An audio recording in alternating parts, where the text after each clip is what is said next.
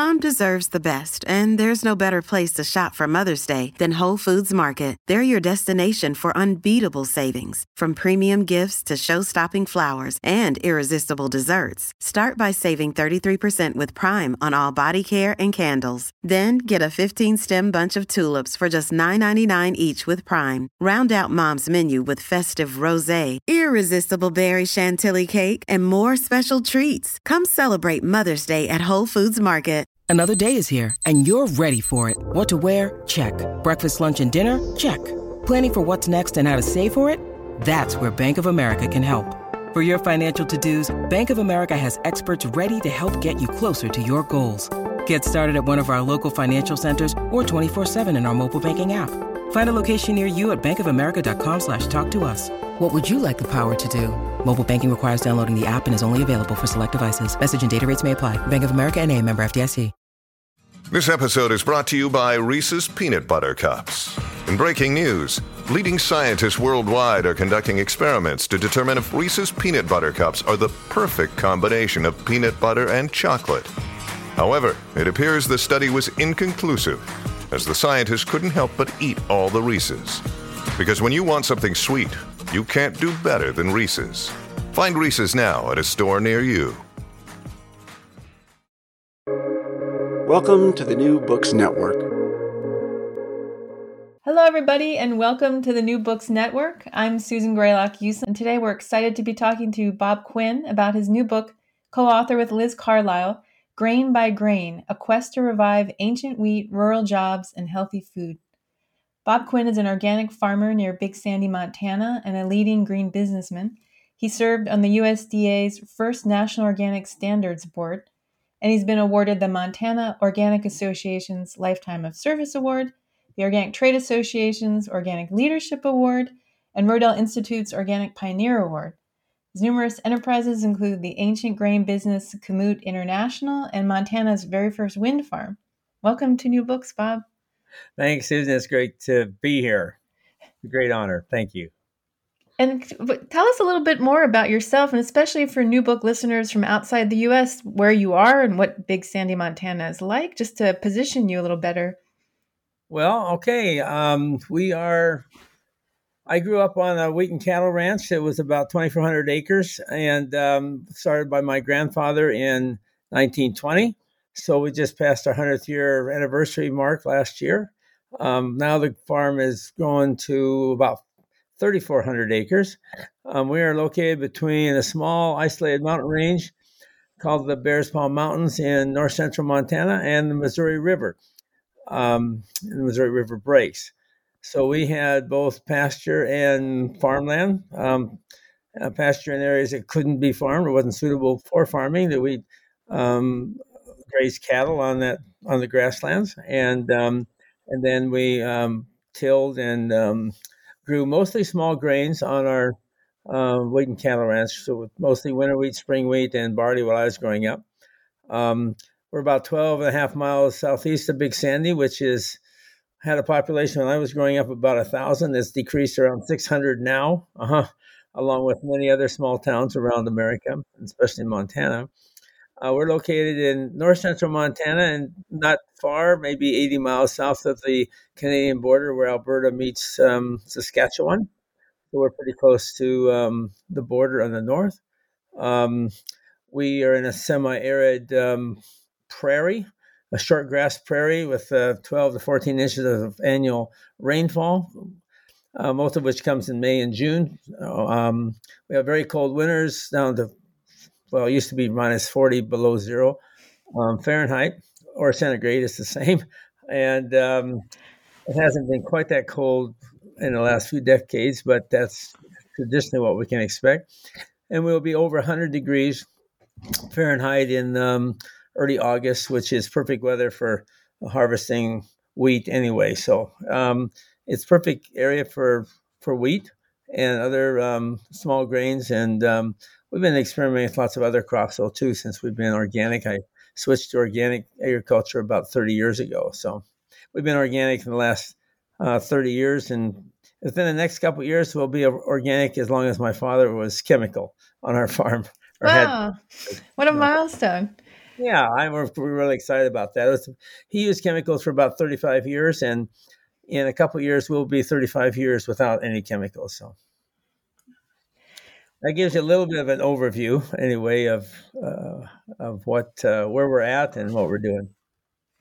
Well, tell us a little more about the book. Why did you decide to write the book at this time? I mean, it's such a great story. Just to say that it's not only just a fascinating memoir about an American farmer and your really interesting story, but it gives this fantastic overview of the organic farming movement and the most critical times of its origins, and also this dynamic period this last decade. But why did you decide to write it now?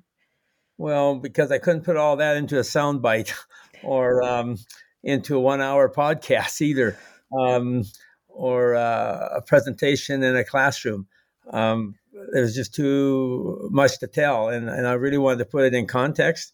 Some of my philosophies and what I've learned, put them in the context of how I learned them, so that I didn't want to just be, another preacher on the sidewalk. Just giving out a bunch of platitudes, but actually sharing my experiences and what I've learned, and maybe what we can do for solving some of the biggest challenges we have at this time in the future. I know, I think it's worth noting it's such a readable, approachable book. I don't think you have to know anything about organic ag. I mean, it's a really interesting story, and there's a really interesting history that you learn by the way of your stories, which Oh, we'll dig into a little bit. well, I had a lot of help with my co-author, from my co-author, Liz Carlisle, with making it readable. I tried to write a book for about 5 years, and after being rejected by one of my favorite book publishers, I decided to get some more professional help, and she was able to do in 5 months what I couldn't do in 5 years. And I'm really happy with the way it turned out, and we were a great team. I told her I didn't want a ghostwriter; I wanted a partner in writing this book, and that's how we worked together, and that was and what you'd see is the result. Yeah, she wrote that fantastic book, The Lentil Underground, about your neighbors to the south. Yes, and that was why I became interested in her, because I saw the good job that she had done with that. And yeah, it's still your voice. I mean, it's you telling the story, and it has a definite personality to it that has not been lost in the Yes, co-authoring. she is real talented in pulling that off. Well, tell us a little bit about your early experience with farming. And as you said, you grew up with chemical farming. Your dad was an early adopter in your community. But what was it like being in a rural farming community at that time? Because it's been through some pretty dynamic changes. Well, of course, growing up, I thought it was great fun. We had, a community that was alive and well, and we had country dances in the summer and community picnics on the holidays, on the 4th of July or on Memorial Day or Father's Day, that sort of thing, along the river, or in the mountains. And we did a lot of activities with our neighbors, and we worked together, exchanged machinery, and worked together on certain types of harvesting or haying together, branding together. So there's a lot of community involvement. They're really involved with the small town of Big Sandy. I was involved in all kinds of school activities and music and band and speech and athletics and science clubs. And it just gave us, and when you're in a small school, you get a chance to really do everything. You don't have to be at the top of your class to be picked, 20 out of 1,000 or something. Our class was 40. So almost everybody was needed for almost everything at some level. And that made for a well-rounded education, I thought, and a great experience growing up. And then the point that you make, too, about farming is worth noting, because there's so many fewer people involved in agriculture, and the impact that has on communities. Because once farms get bigger and you have less people farming, you have less people in the community, you have lonely farmers in a sense, and not enough kids to fill a school. And I mean, it really dynamically changes what a town can actually feel like as a community. That's really true. I mean, our community now in the last 50 years has gone from 1,000 to 600. We've lost probably half of our main street businesses, and almost half of my neighbors are gone. Very few encourage their sons or daughters to return to the farm because they say there's no economic future in farming. And for many of them, that turned out to be true in the case. And so they've disappeared, and the ones that are left are further apart and have bigger machinery and really don't neighbor as much together, I don't think, that we saw them when I was growing up. Yeah, I think that's a part about the change in farming that hasn't really been talked about much, what it has on the community No, level. that's really true. It's really the result of the what do you say, the other side of the coin of industrial agriculture. So industrial agriculture has accomplished two fantastic goals, and that was providing abundant food and cheap food. But on the other side of that coin, there's a very high cost for this cheap food. And one of them is the loss of the farmers themselves. Um, Without the government programs, most of them couldn't even survive. And most of the money that they're given go to chemical companies that are providing expensive inputs for their farms. So it's really a never-ending cycle of exchange, of flow of money in from the government and out of state for the big chemical companies. We have also, because the farmers are disappearing, then the communities that supported those farms are disappearing, and it's just a kind of a vicious cycle. In the schools, of course, if you don't have enough kids to run the schools decline until sometimes many small towns have lost their schools altogether or had to consolidate with nearby towns. So that is just a kind of a never-ending cycle once you start down that path. And I felt like there's a better way. So that's why I was trying to explain in my book. It's not really hopeless. It's just we need to go in a different direction, because the other high cost then of cheap food is certainly the degradation of our environment with chemical pollutions. We have Roundup in the rain now. It contaminates waterways and groundwater and soil. We have dead zones in the Gulf of Mexico as big as New Jersey that as a result of chemical runoff. We have all that has contributed to a health crisis in America, where 60% now of our entire population has at least one chronic disease. The CDC says that most of that's due from poor diets. So we have abundance of food. The quality of that food and the nutritional value of that food has greatly declined. So we don't have the quality we once had, but we have abundance, but we don't have quality, and it's leading to quite a deficit in our health. Speaking about you have a really powerful position to speak from. Can you say a little bit more about your early experience when you decided you have this really creative mind of a researcher and you decided to go into academia? And then when you went into grad school, you saw this early rise of the chemical companies and their relationship with academia. Can you say a little bit more about it? It's an interesting position to have been in academia at that time. There's a story in the book you tell is very beautiful about the peach story. It's really memorable and moving. Well, that comes from when you have industrial agriculture. Very few of my neighbors now have time for gardens, in fact, and raising their own food. So we don't eat what we grow anymore. We're growing commodities. I think that's a big downfall of the industrial mentality. We don't grow food anymore, and we don't think of it as food. We think of it as commodities, which are bought and sold. And it's one thing to buy and sell wheat as a commodity, but when you buy and sell and you raise and harvest and ship and peddle peaches, something like a fruit like a peach, was my biggest wake up call. And the first time that I ever questioned the whole industrial ag process that we're involved with. So I was in UC Davis in the middle of California, and we were on some field trips because I love to see what the agriculture in California was like. And we went to a peach orchard, and the peaches on the trees looked beautifully ripe, but you couldn't smell anything. You couldn't smell any aromas. And I was used to, when we were in Davis, we'd go out to the peach orchard to get peaches to can, and the farmer would say to us, well, do you expect to can today or tomorrow? And he would point us in the direction of the pile or the boxes of peaches that were either ready to can that day, they were so ripe, or would stand another day and be ready to can tomorrow. When we were in Montana, we would receive our peaches in boxes that were double wrapped, and they were picked close enough to ripeness that they would finish ripening on the countertop, and they were delicious. As time went on, when I moved back after in the 80s, late 70s, early 80s, peaches no longer came that way, and a lot of times they would go bad in the center before they ripened. They never gained the aroma and flavors that I was used to as a kid, or what I saw fresh off the tree in California.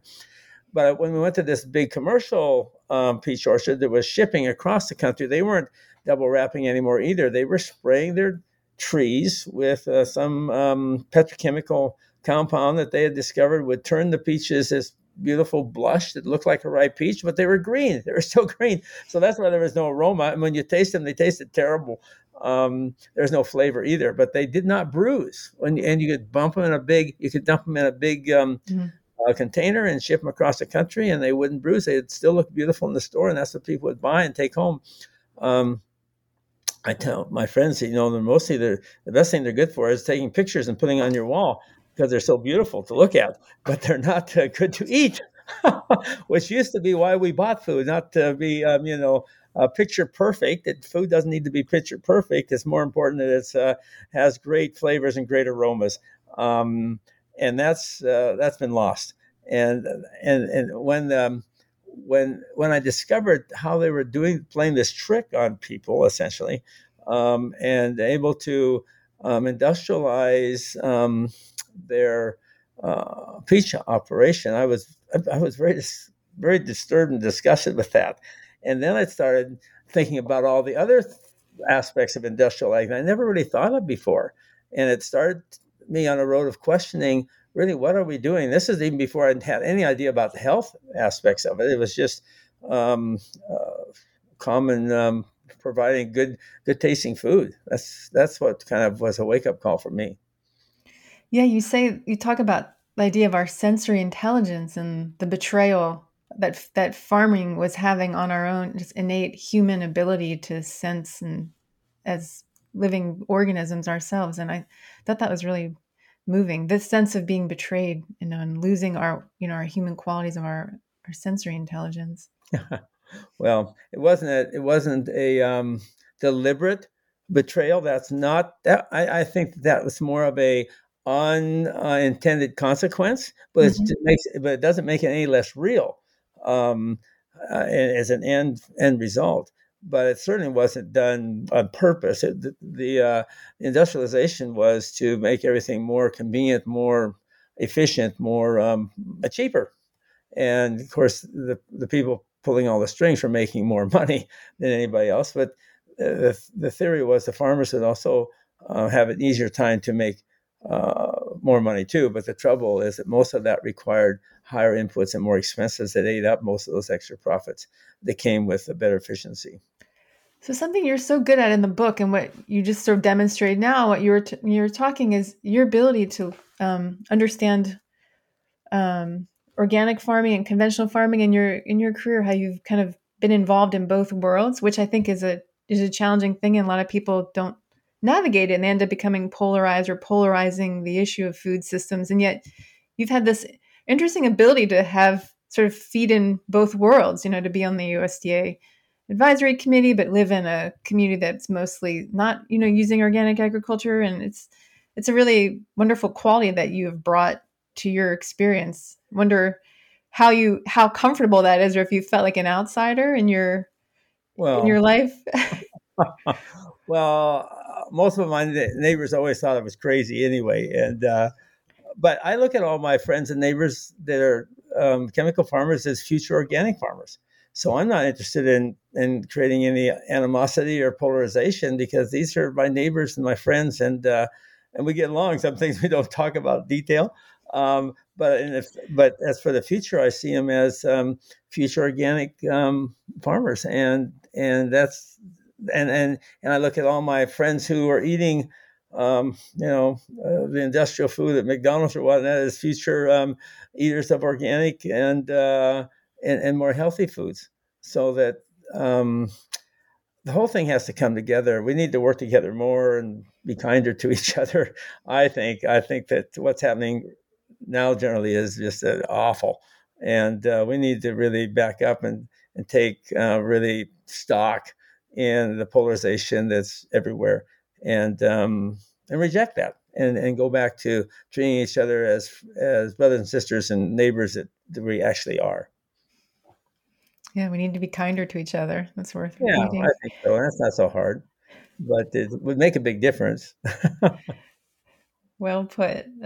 So you went back to your farm, your family farm. You left academia and you started experimenting with organic. And this is a beautiful part of the book too that makes it so exciting to read. Is you have this really creative mind and also a researcher's sensibility. So you get a crazy idea, you try it, it works, and then you do it, and it's Yeah. really interesting. Can you talk about the very beginning of that when you went back and did your first organic test on the farm? And Well, so as I said earlier, I wasn't born organic. I was raised chemical, actually, and that's all I knew. And I had a couple of experiences that started me questioning this, the chemical industrial complex and their control of everything. But I didn't really have any. I hadn't studied organic, and I had no understanding of that. I didn't really believe in it. I thought it was really almost diametrically opposed of everything I've been taught for years and for decades. And I started, when I got back to the farm, it was still 2,400 acres at that time. And it was a place big enough for one family in the late 70s and early 80s, but it wasn't big enough for two. And my parents were still on the farm. So I was farming with my dad. And it wasn't really big enough to support two families full-time year-round. We always had some hired help in the summer to help with the seeding and the harvesting and whatnot. But we didn't have full-time help all year round. And now we did. I mean, I was a full-time help year round. So I was trying to figure out how we could increase the value of what we grew. And you can either do that or you can buy off the neighbors, which I wasn't interested in doing that. We didn't have any money to do that anyway.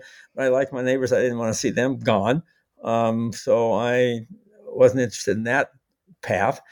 And I tried a few things that didn't work. And then I met up with a fourth cousin of mine who lived in Southern California who really didn't have a job at that time and was looking for something to do. And I said, well, why don't you see if you can sell my wheat and just whole grain bakers in Southern California. And he found one, Food for Life, in Orange County or nearby Orange County that really was the beginning of a brand new world for me in the business. And we started shipping a truckload a week to them, and they took our grain. And when we didn't have the quality they needed, I found other grain that met their needs. And so we started a business.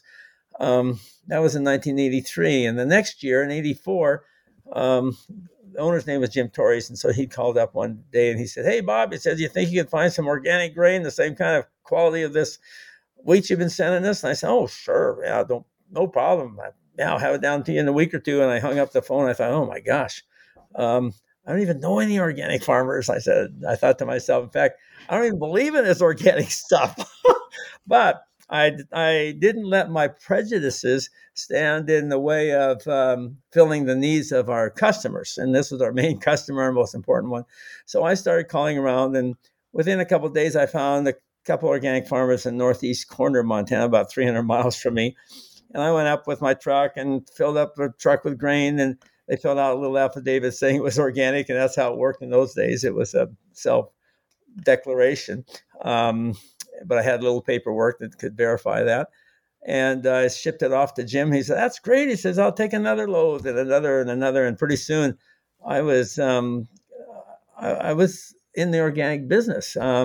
It started quite small, but more and more became a higher and higher percent of our business. And I started meeting more organic farmers. There weren't very many. There were probably a handful. There probably weren't more than, I don't know, 4 or 5 in the whole state. But they would get together and invite me to their winter meetings that they kind of put together and talking about conversion to organic and how it worked. And I was quite intrigued about what they had to say.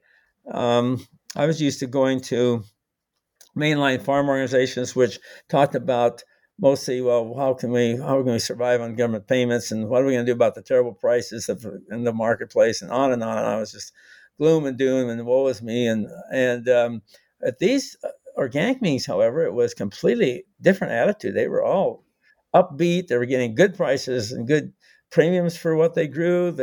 They were excited about what was happening in their fields. They could walk across their fields and they could feel the difference of the soil under their feet. They were growing their own fertilizer in form of legumes and cover crops. I was very fascinated by this. And so I decided at that point that I wanted to try some of my own farm. That took a couple of years. So the first experiment actually started in '86. So that was a couple of years of thinking about it and listening and going to the meetings. But we'd start with 20 acres, which is about 1% of our farm. And I would have been in alfalfa. We worked that up and planted winter wheat. And right next to that was a chemical field. And so we had a side-by-side comparison. And most of my neighbors thought it was I was crazy. And but what happened at harvest time, the crops were almost identical in yield. The proteins were almost identical. And my dad was just astounded. Here, every year he had been spending tens of thousands of dollars on fertilizers and herbicides and other chemical inputs. And this young whippersnapper of a son had come back from school in California, had done the same thing as he had done in quality and in quantity, with no inputs like that, only using the benefit of the alfalfa that he'd been growing for a few years for hay. So I was really excited. I from that positive outcome, I tried to convince him to change half the farm to organic the next year. He wasn't too excited about that, but he did let me. I think we started with maybe 20% that's the following year, 25% maybe. And so he was at least supportive of watching how it would do. And that was our beginning. And the second year was also a great success. And we just went on from there. By 1988, I was convinced that this was the future and the way to go. And I stopped all of our chemical use on the entire farm. It wasn't really a very smooth transition, but I was so anxious to start figuring out how to grow our crops organically that I just dove right into it. And that was the really early days, the early 80s with natural food brands like Food for Life. That was really at the beginning of a consumer-driven move, I think, to organic. It was in the very beginning of the commercialization and organic really showing up in the marketplace around the country. And that you bring up the interesting point about then the organic growing was sort of, there was a trust level there with affidavits and paperwork, but a very different system than we have today with the USDA, which actually it's worth saying a little bit about that because you were involved in the early, the development of the first USDA work to have a national standard for organic. Do you want to say anything about that? I know it's a long, complicated story, but for the sake of people that might not understand, I think the evolution and the complexity or the intelligence that went into it from the grassroots organic community. Well, there was a significant number of us who really didn't want to get involved with the government with this at all. But what was happening, California had a state law and a state label that was becoming more and more a national standard. Meanwhile, other states had passed their own laws and their own definition of organic, and not all of them were the same. So you had some states that required 2 years conversion, some states required 3, some allowed inputs that others didn't allow. And so anyway, you had a real hodgepodge. Some states had no definitions. Well, maybe a significant number had no definitions and no programs. And so you could sell in those states whatever you wanted to as organic. And there was so we had a fear of the government for one thing. But there was a bigger fear, I think, within the industry that organic would go the way natural had gone. And because natural could mean anything, it ended up meaning nothing. And we didn't want that to happen organic. So a fairly significant core of folks got together and made a petition to government to establish a definition for organic and a program of certification, because there were certification bodies too. There was some run by state governments, some were independent and private certifications, and they all had different rules and regulations for the certification too. So that was another, and they're always bickering one against the other,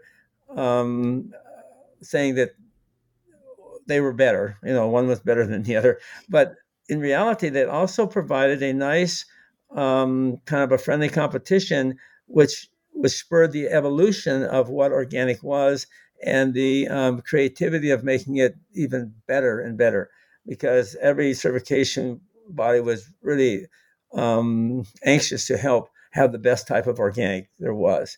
And so people would there was a lot of incentive to figure out how to do more with less inputs and with more growing your own inputs, or less and less chemical inputs. There were always a few that were kind of accepted as a necessity, but as time went on, those became fewer and fewer as research or experimentation, a lot of it on farm stuff, showed that we could live without them. So that was going on too. But the greater fear, as I mentioned, was the confusion. So we went to the government and they passed the National Organic Standards Act and that was National Organic Standards Program, National Organic Program, NOP. And I was one of the first members of the advisory board. NOSB was the National Organic Standards Board, which advised the Secretary of Agriculture of how to put the program together. So that's how it started. It's been fairly successful. One thing that we didn't anticipate, that the rule became not only we wanted the floor on what organic was defined, but we ended up with a floor and a ceiling both, which didn't allow kind of the evolution of what organic was. And so I think it hindered us a little bit that way. And the floor has become kind of eroded in some areas. And the USDA has not been very cooperative in putting into place many of the recommendations of the NOSB. So this has been a big rub. And in the meantime, they've allowed some industrialization of organic, which is a big concern, such as confined animal operations, which was never part of the original idea. There's a big debate about organic hydroponic, because you're growing food without soil. To me, it's not really a farm. It's more like a factory. It's more like a industrialization of it. I think it certainly is better than using chemicals, but it shouldn't be on the same. It should be labeled, and so that at least that there's it's not looked at as the same in the marketplace as the same as the traditional organic farm. So there needs to be some tweaking with that, but we are also in a world market, and so we have a little pressure coming from our friends overseas, especially in Europe, and they are in many ways a little more strict on what organic is, and that influences our markets and what we do here a little bit too. So I'm hopeful that might push things also in a good direction. So beyond the standards, one thing you talk about is the commodity mindset and the changing the way we think about food and how food is produced. And can you say, I think commodity is something that's a little bit misunderstood, and it's really interesting how you talk about the impacts it has, how we even think about a farm system or community. Can you say a little bit about that, the commodity mindset and the changing of that towards more of an organic or regenerative or ecological way of thinking, because you embody that so much in what you've been doing in the last few decades? Well, yes, thank you. I mean, the commodity mentality goes hand in hand with the industrial mentality.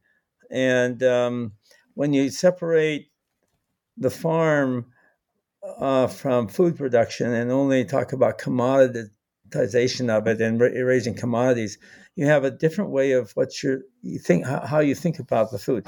When you're raising commodities, there's not normally much discussion of quality other than basic standards of weight of the grain, for example, the size of it, if it's uniform, if it's the color is okay, if it's free of disease, that sort of thing.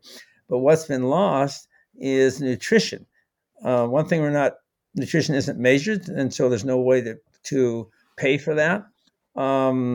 And so people don't care about it because they're not getting paid for it. I mean, in the commodity market, it's not a part of the commodity market at all. it's very much a part of the health food market.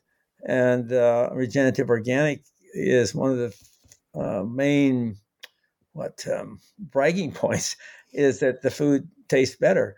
And it tastes better too if it's fresher and it's more local. I mean, that's another aspect of it that really helps. And that's kind of going again in the opposite direction of the commodity market of centralization and um, uh, shipping food clear back and forth across borders and that sort of stuff, rather than trying to produce more locally and fresher of what you raise and pick. Um, but what we need to do to diminish the importance of commodities and increase the importance of nutrition in food is have a way to easily measure it and label it so that the eater, the buyers, when they go to the store, can actually see on the labels what they're getting and have a little preview of what they're going to be able to taste and experience when they take it home. Um, if you're able to do that, then people would have a good reason to pay more, and the farmers then should be able to be the recipient of that extra bonus, those premiums, which would encourage them to focus more on high quality, nutritious food production rather than commodity production. So let's talk about kamut. This is okay. Because that is such an interesting thing, and a lot of people listening have probably eaten kamut and don't. And you are actually the person that's really helped bring kamut into our food system. So, what is kamut? And tell us a little bit about the interesting story about how it came to be part of our food again. Well, kamut is a trademark, so it's not the name of the grain or anything other than a marketing tool to give the customer a guarantee that when they see this trademark, the kamut trademark, they know that they're eating or buying an ancient grain that's never been monkeyed with genetically. It's all organic. It's guaranteed to be organically grown, so they don't have to worry about any kind of residual chemicals, pesticides or herbicides in their food. It's high nutrition, high protein, and high in minerals. And from our research now, we understand that it's extremely high in antioxidants and anti-inflammatory properties. So it's a perfect solution for the today's chronic disease, because all chronic disease is linked with inflammation. But we didn't know any of that when I first saw it when I was a teenager at the county fair. An old fellow, probably was younger than I am now, but he looked pretty old to me. At the time, was passing out handfuls of this stuff out of an old red Folgers coffee can, and said to me as I walked by, he said, "Hey, Sonny," he said, "would you like some of King Tut's wheat?" And I said, "Oh, well, sure." And I walked over, and he poured this giant grain. It's about 3 times the size of a regular wheat kernel into my hand, and the story was that this grain had come out of the tombs in Egypt, and it was a great story. Everybody loved it, and I'd heard about it in the county, but I hadn't seen it before. The airman that was in the Air Force station in Portugal that first sent it to Montana, I went to a bar one night, and the guy next to him said, "Look what I got out of a tomb in Egypt." He'd been on furlough to Egypt, and who knows where he really got it, but that's what he was telling.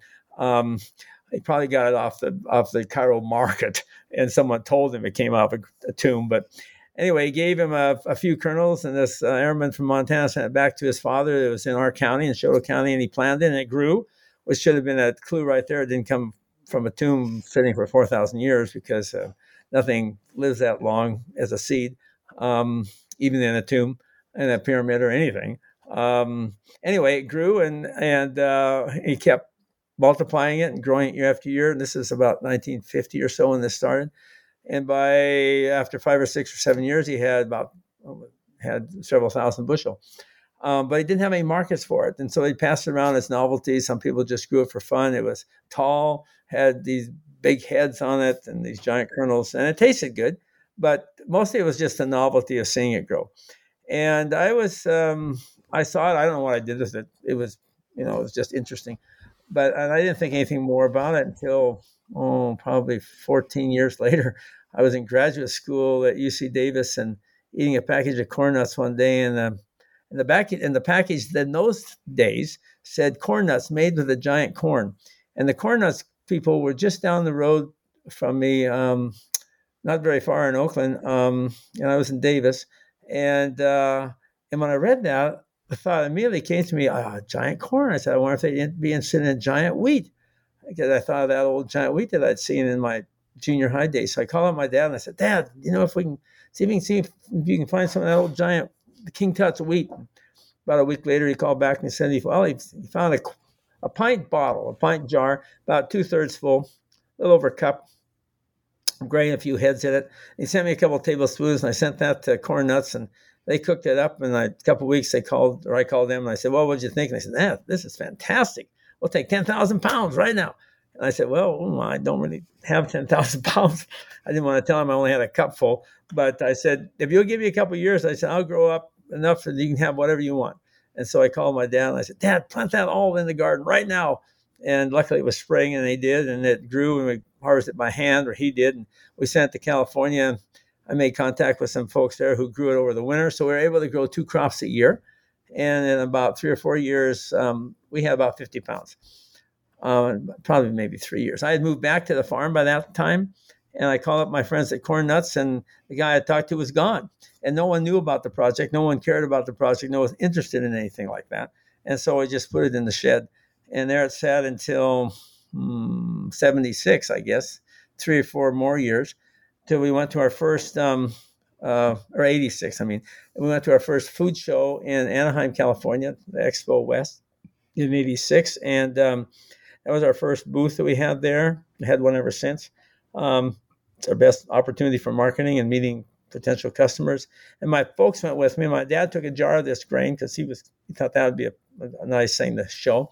I was more interested in selling stone ground whole wheat flour from our flour mill that had expanded from our wheat business. I started in 83. Now we're 3 years down the road, and we're getting ready to add a flour mill to it. And my dad showed this grain to everybody that walked by. And one person out of hundreds and hundreds and hundreds of people in 3 days showed an interest. And because of that one person, it was from, had started a small store in San Diego called Gold Mine. And it was a macrobiotic store. And they were looking for ancient grains or primitive grains that they could sell as whole grain. And so because of that interest, we planted all 50 pounds on about a half acre in 86. And then 30 years later, we were contracting with several hundred organic farmers in Montana, Alberta, and Saskatchewan, and planting almost 100,000 acres. So it was an amazing ride that we never, ever expected. And just all the qualities that we started researching and discovered then were the reason. But the biggest driver was the way it tastes and the aromas it has while it's cooking, and how people felt after they ate it. So that was kind of a nutshell of how it started. And now most of what we grow is shipped to Italy. 75% of everything we grow goes to Italy, and they make, probably 3,000 different products there. And the rest of the world combined, the other 25% goes to the rest of the world combined, and they probably have several hundred products in that. 90% of all the products that are made out of Kamut brand wheat are made in Italy. So they think it's very close relative of durum, and which is for pasta. And that's what semolina is made from, right? For most pastas? Yes, that's right. And so that's very popular in Italy, and it makes a wonderful tasting pasta. And they just felt like it's a grain they once had and lost, and now they have it again, and they just latched onto it. So that was a big, big surprise to us also. Something you mentioned in the book, which I think is interesting, whole grain flours have gotten better in the U.S. in particular, but in the early days, and I somewhat remember this from my childhood too, like wheat had been hybridized to have a very big bran, so that when it was made into white flour, it sifted out easily. And so then when there were the early days of a whole wheat flour, it was very, I don't know, for lack of a better word, weedy. It was not as pleasant as, what Kamut tastes like, or what other, grain or heirloom grains taste like. Can you say a little more about that? I think it's an important point because there's a lingering attitude around whole grains that. Yes, well, the brand was bred to be harder, not bigger, but harder, so it could flake off easier when you make white flour. And if it was harder, it would flake off and leave more of the endosperm, or the white portion of the kernel, the interior portion, to then be turned into white flour. And but when you start adding that brand back, depending how it was ground, you could feel the sharpness of those. It was like broken glass. I mean, to be extreme, into adding that back to your flour. And in pasta, particularly in those early days in the 80s, when they added that whole wheat back to semolina, you could feel a scratchiness in your throat eating that pasta, that whole wheat pasta. And it wasn't too pleasant. The brand around the ancient grains, like the Kamut brand wheat, was quite soft, relatively soft. And so the texture was very, very smooth, and you didn't have that sensation of scratchiness from hard bran. So that was made the whole wheat even more pleasant to eat, because at that point, well, even now, very small percent of wheat eaten in America is whole wheat. It's mostly white flour, where you've lost a third of the minerals, or a third of the nutrition. You've thrown away a third of the plant, a third of the crop, a third of the grain, and you're losing a lot of nutrition and vitamins and minerals that you should have, and the fiber for keeping your digestion system healthy and regular. So The commodity mindset that's a good example. well, yeah, and it was of course driven by the demand for white flour, because that was kind of the food of the royalty and nobility in Europe, and that kind of came across from there. And once the steel mill rotor mill was invented, they could easily make white flour.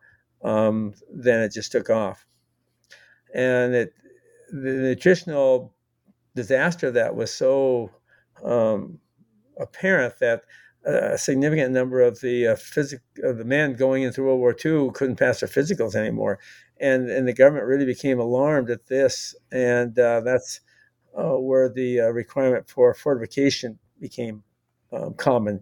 So white flour is now fortified. They tried to add back the vitamins and some minerals that were lost, but it's never the same as eating whole wheat in the first place. We'd like to see a little more about Kamut, because you've really done a lot of work over the years, continuing to understand its origins, but then also the research you've been doing more recently. And I think it's such a big topic in food right now, around sensitivities to what is often thought of as, just wheat, or is it gluten? And I think there's some interesting knowledge that's been brought to that topic based on your research with Kamut, which is a wheat and has gluten, but has different properties. So it'd be great to hear a little more about that experiment. Well, we had no idea, as I first said when I first started with it, what all it would do. My dad was a friend of ours in California had it made into pasta. So my dad was giving away all these pasta samples, and he gave some to a friend of ours in a nearby town in Havre that had all kinds of wheat sensitivities. She couldn't even have hardly wheat in the same room with her, but she did some kinesiology muscle testing with it, and she thought maybe she could eat it. And she did eat it. And I kind of jumped on my dad a little bit. I said, Dad, why'd you give that to her? You know she can't eat any of this stuff. And he said, well, it's organic, isn't it? And I thought, oh, my gosh, he's more converted than I am after, starting the other way around. But anyway, she called up a day or two later, and she said, what is this stuff? She said, when I eat it, it makes me feel better. I said, whoa, that was a big surprise. I said, well, we'll give you some more. And a few weeks later, she said, I have a sister that can't eat wheat and has many other problems with food sensitivities. You think we could get her some? I said, oh, sure, we'll send her a box full. And when her sister had eaten this for 4 or 5 weeks, she let us know that not only could she eat it when she couldn't eat normal wheat or regular wheat, but after eating it for several weeks, she was less sensitive to some of the problem foods that she'd had, or some of the foods she had problems with previously. And that was when I heard that was it. Then we changed. I changed my entire perception of what this grain was. Up to that point, it was still kind of a novelty, and we were doing the King Tut story and all this stuff. It tasted good. We had that, but when it was a health benefit, and particularly when people could eat it who couldn't eat other kinds of wheat, that really kind of ignited my scientific inquiring mind, and I was determined that if we could figure out why this was the case. I couldn't find anybody really in America who believed that there was a problem with wheat in the first place in those days. Most of the scientists felt that if you couldn't eat wheat, it's probably just in your head. It's just one of the fad things that are going around. And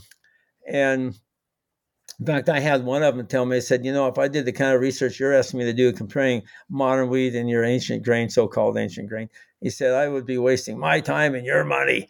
And I thought, oh boy, that's not very encouraging. So we found some very interested people in Italy where if they can't eat wheat, that's a real serious problem for them. They don't just run down and look for wheat-free, gluten-free, which there wasn't any at that time anyway. They wanted to know why they couldn't eat this wheat and how to fix it. And so we teamed up with a couple labs in the University of Bologna, and then later on, after we discovered it was anti-inflammatory and the link between that and chronic disease, we linked up with a couple labs in the University of Florence in their medical research hospital. And after about 15 years of pouring a lot of money into this project, we probably spent almost $2 million in supporting research projects over 15 years. We have 35 peer-reviewed journal articles to show for it. And so these are not just self-publications that, dictated by some commercial venture. These are independent laboratories that are doing their own research in a very correct way, and they're peer-reviewed, meaning they're scrutinized by their peers before it goes into publication, and they're published in some of the most reputable journals in the world. And we found all kinds of differences between modern wheat and this ancient grain that we were selling under the Kamut brand. And we were in the later years, probably the last half of those 8 years or so, we were focusing on human clinical trials, using or studying people with chronic diseases like heart disease and irritable bowel syndrome, fibromyalgia, non-alcoholic fatty liver syndrome, diabetes, those kinds of things. And the answers came back all the same. It was very, very consistent that the modern wheat caused inflammation and in many cases added to the problem of the disease that they had, while the ancient grain mediated. It didn't cure it, but it mediated, reduced the severity of the disease, and was mostly probably through this anti-inflammatory action. So that was a big surprise to us. And it really led to a complete change in how I look at food and how I look at and growing food and farming.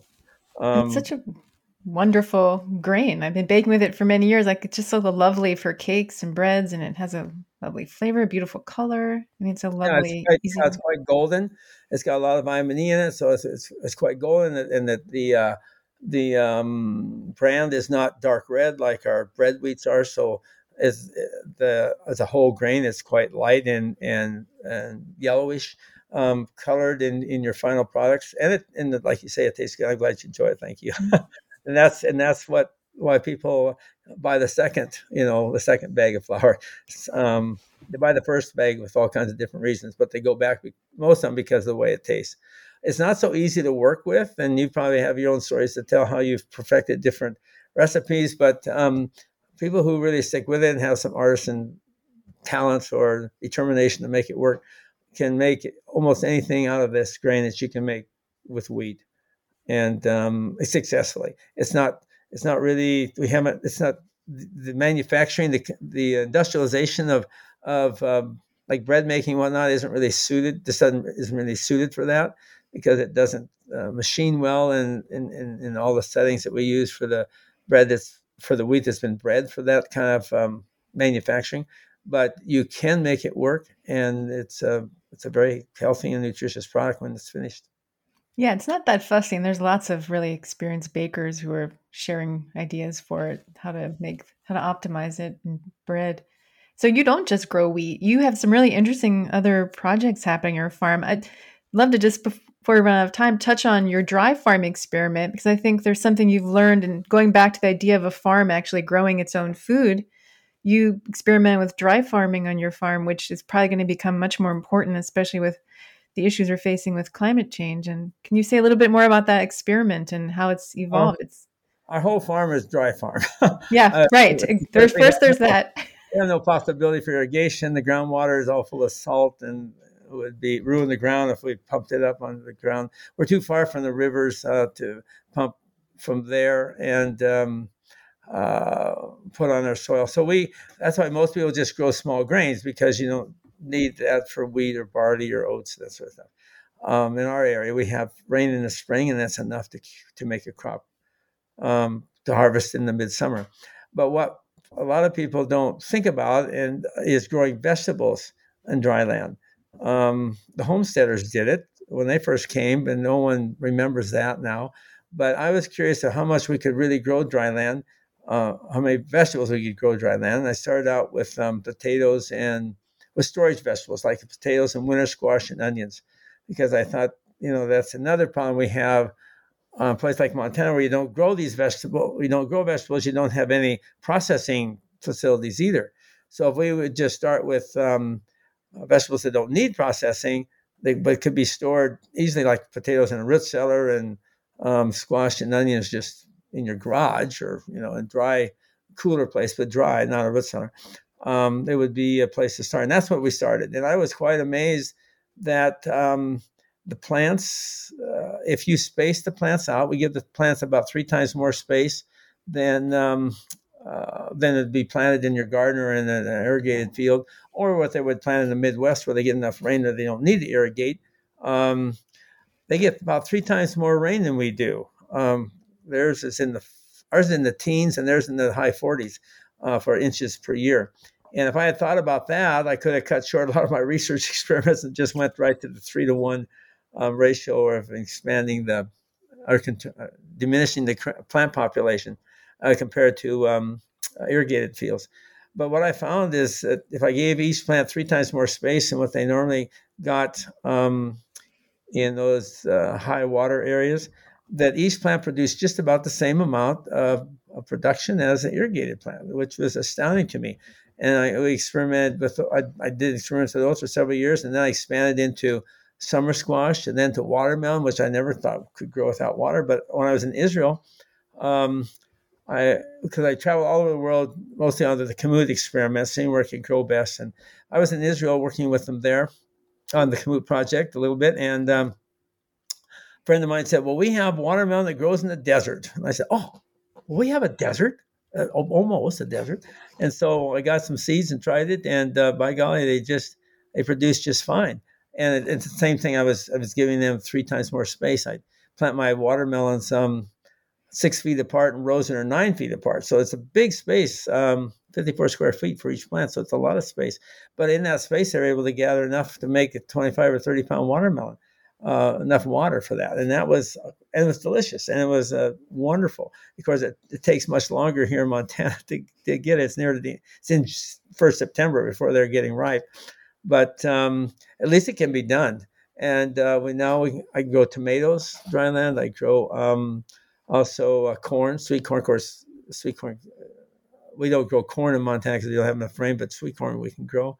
Another corn too, but it's not done commercially. But let's see. I've tried some vegetables like beets. I've tried some smaller root crops, and I haven't had as much luck with that. But the bigger plants are able to really root down and survive. It's worth knowing that dry farm tomatoes are really have a really well loved by people who have tasted them. They have a rich, concentrated flavor, and they're delicious. I plant the same varieties in my garden in the dry land experiment plot, and there's a big difference in how they taste. Now, some plants, because it does concentrate the flavors and the minerals in there. There's not so much water. It's not as watery. But some plants like broccoli I planted, and the smell and the taste was so strong. My wife informed me quite strongly to never bring that into the house again.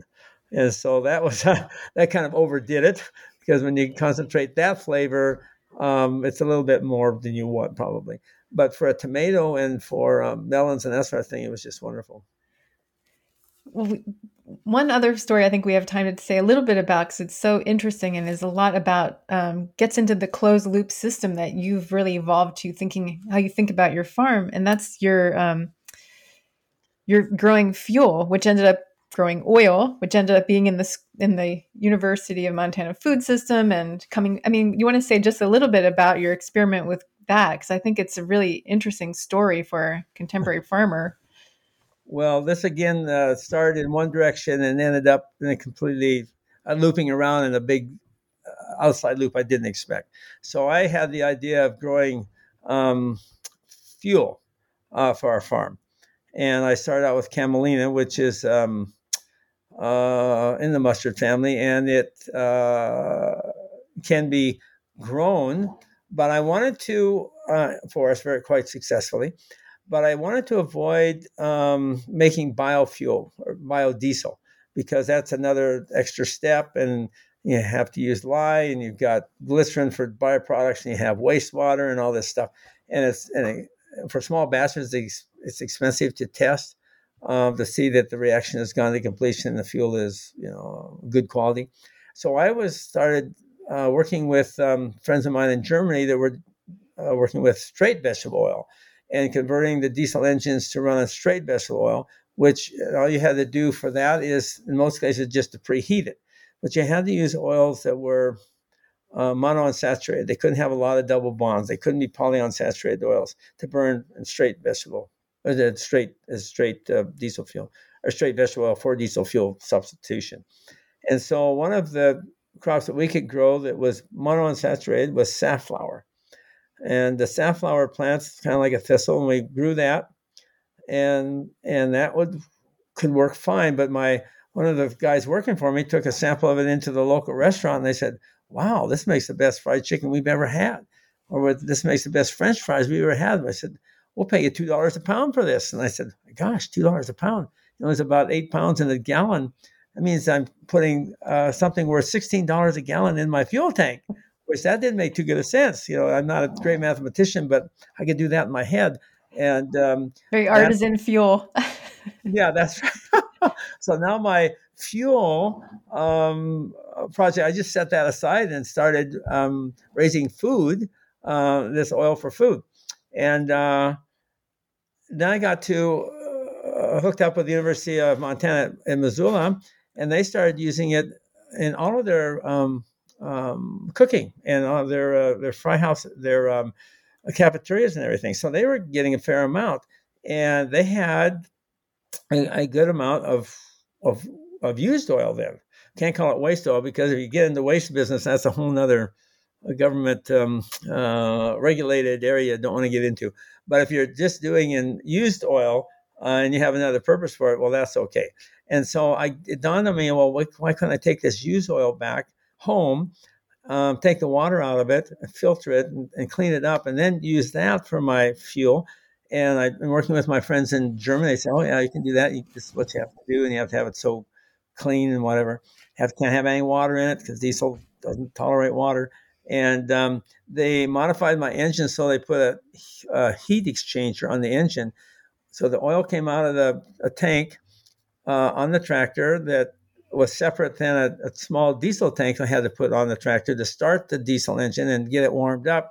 And once it was warm, the heat exchanger, using the water from the coolant from the engine, preheated the vegetable oil to 160 degrees. That reduced the viscosity, so that when that oil went into the diesel engine through the injectors, that there's no difference of that in the diesel fuel in viscosity, and it worked just fine. So you start the engine on diesel, you switch over to vegetable oil when it can be pre-warmed, and at the end of the day, you switch back to diesel, fill all the lines of diesel, so in the next morning you can start the engine on diesel.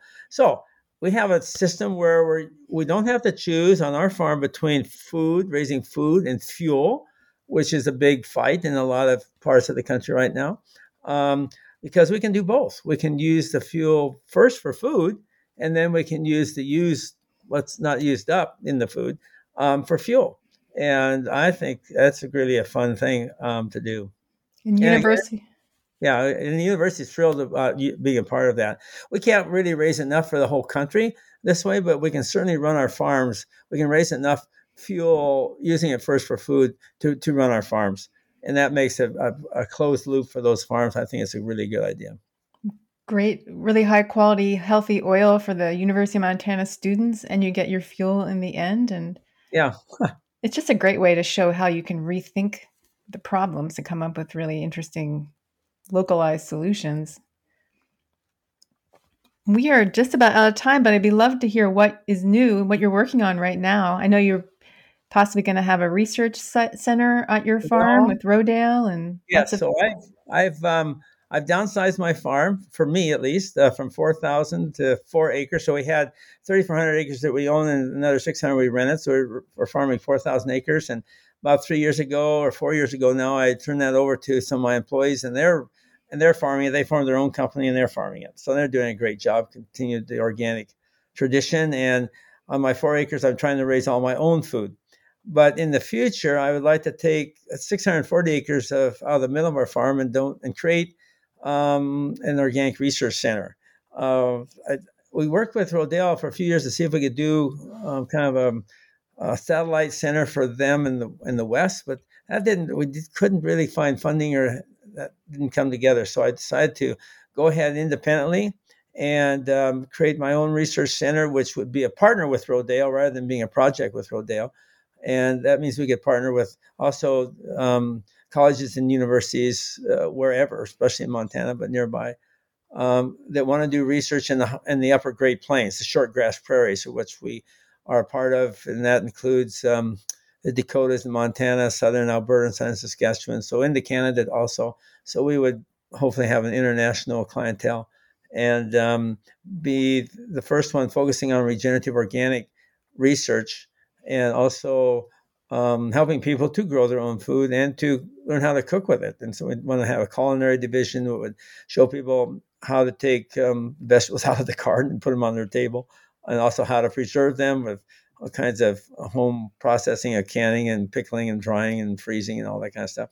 And we'd also like to have a health component where we'd have someone, a healthcare professional, who would be dealing mostly with chronic disease and prescribing not pills from a drugstore, but food from our farm to as a prescription to help solve the problems of chronic disease. So those are kind of that's the package I'm looking for in the future. It's kind of a holistic approach to taking the farm from good seed, grown in good soil, which produces good food, which produces healthy people, and then trying to show people all the way along how that can be done.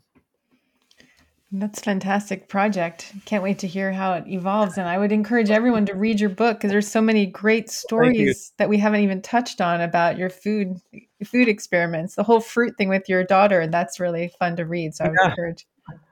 Yeah, we've done it. We have an orchard, small orchard. We keep experimenting with what we could do in the prairies in north central Montana with fruit orchards. And that's another area that, just like the dry land vegetables, that no one really thinks about as being a possibility here. But there's a lot of things we can do. And that's what I've been looking at. And even people that live in different parts of the world and different ecosystems, it's just you're reading your story, is an interesting way to learn how to think differently wherever you are. Thank you for saying that. I had several friends from India who said, "Oh my gosh, we could do things similar to that here." I never really thought of it that way. From Argentina, who said, "Well, we're losing our small towns too, and this is a good example. Maybe some things we could do." So I didn't really think about that when I read about it. I've been invited to China. Of course, COVID shut all that down, but there was a big conference they wanted to have me go and talk to about a year and a half ago about revitalization of rural society or rural communities. And I never really would have imagined that from China, but they moved so many people off the land into big cities. Now they want to go back, kind of turn that back to revitalizing the rural areas of China.